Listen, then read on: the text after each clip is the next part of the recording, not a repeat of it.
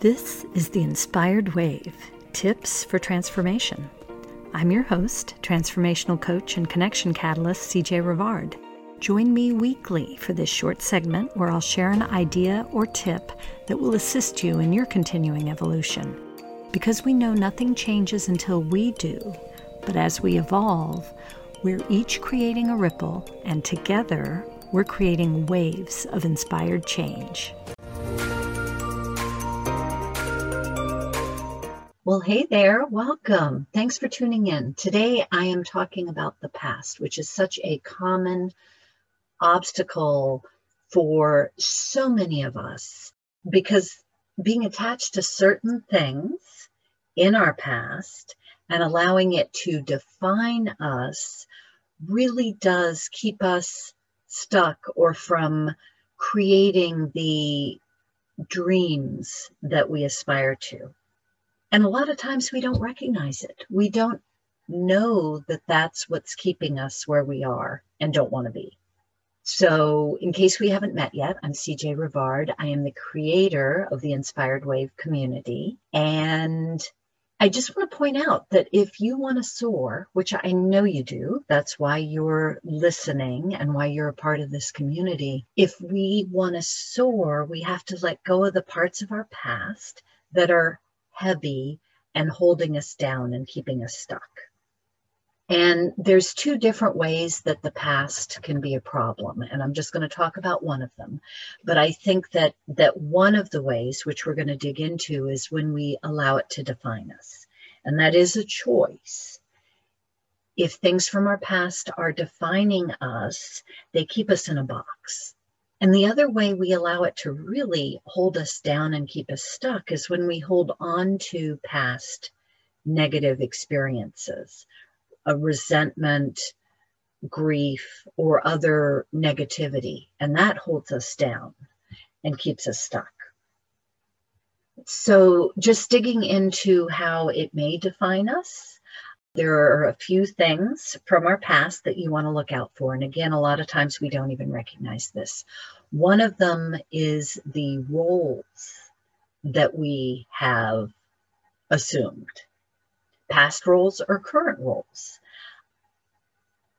How do you allow your roles to define you? And it could be in a positive way because of skills you've taken on and qualities you've developed, but it could be in a negative way or a limiting way as well.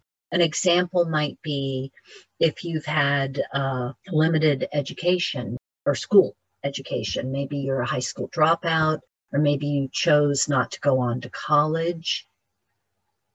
If that is defining where you go in the future or what you're able to accomplish, that's a problem.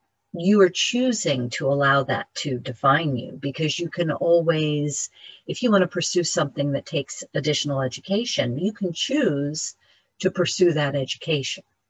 Or it's very possible that you don't actually need that formal education to accomplish what you want to do, but you've been trained to think that that's something that is holding you back. So that's just an example, but think about the roles that you've had or that you currently have that may be keeping you in a box. Another way we let the past define us is in habits. Most of our behavior is habitual, and we define ourselves by our habits a lot of the times. Oh, I'm an early riser or a night person. I'm a smoker. I'm a couch potato.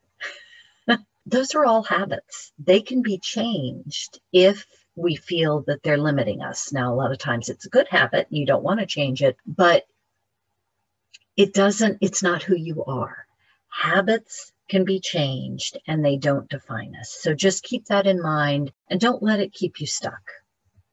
And then the last thing that I think we see come up for people all the time is what we identify as past failures.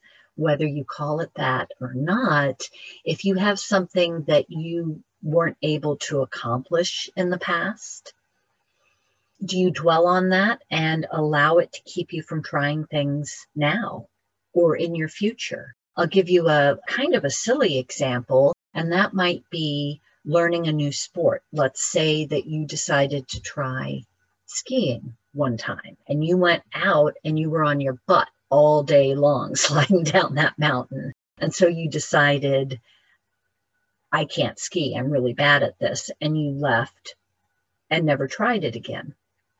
Well, first of all, we all know that with practice, we get better at things. You probably weren't very good at riding a bike the first time you tried it either. And that's the thing about past failures. If you allow it to stop you, you're never going to get better at it.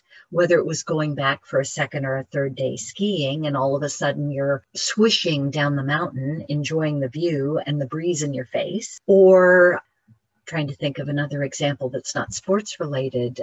You know, so many things involve practice and doing it a few times or doing it differently because we have learned from our mistakes and will do better next time. So think about that. Are there things, so in the skiing analogy, how bad would it be if you walked away from that, not only thinking you couldn't ski, but I'm just not athletic. I can't do sports, period. How limiting would that be? Now, you may think that's a really stupid analogy and nobody would do that, but people do, and you can take that into other areas of your life. How often have you failed at something and just let it stop you? Right there. I can't do that. I tried. I can't do that. I'm not doing that again. Maybe it's something inconsequential and it doesn't matter, but maybe it does. So the challenge I have for you today, because the past is just sneaky and we don't see it as hanging out in our current lives today. So my challenge is, I'd like you to just think as far back as you can into maybe your high school years or early adulthood and write down some of the failures, what you considered a failure, or defining moments that you remember from those early years and then since then. Go back as far as you can and write a few of those down and then think into it. If that hadn't happened, would I be behaving any differently right now or doing something differently or trying different things? Just think about that. You know, if I didn't define myself as non-athletic, what would I be doing differently right now? And just recognize whatever you come up with, no judgment, please. This is not to beat yourself up. Just recognize that every day you have a choice on whether that defines you or not. And you can choose today to take that past as learning experiences or non-defining moments and move forward. So I would love to hear if you have any ahas from this exercise, what you recognize, and how you may be able to move differently now and into your inspired future. Thanks for listening. Go make it a great day. Thanks for listening. Don't forget to join our free women's Facebook group if you're not there already. That's where all the action's taking place. And sign up for our newsletter. When you do, you'll receive a complimentary growth plan template. We'll talk to you soon. Take care.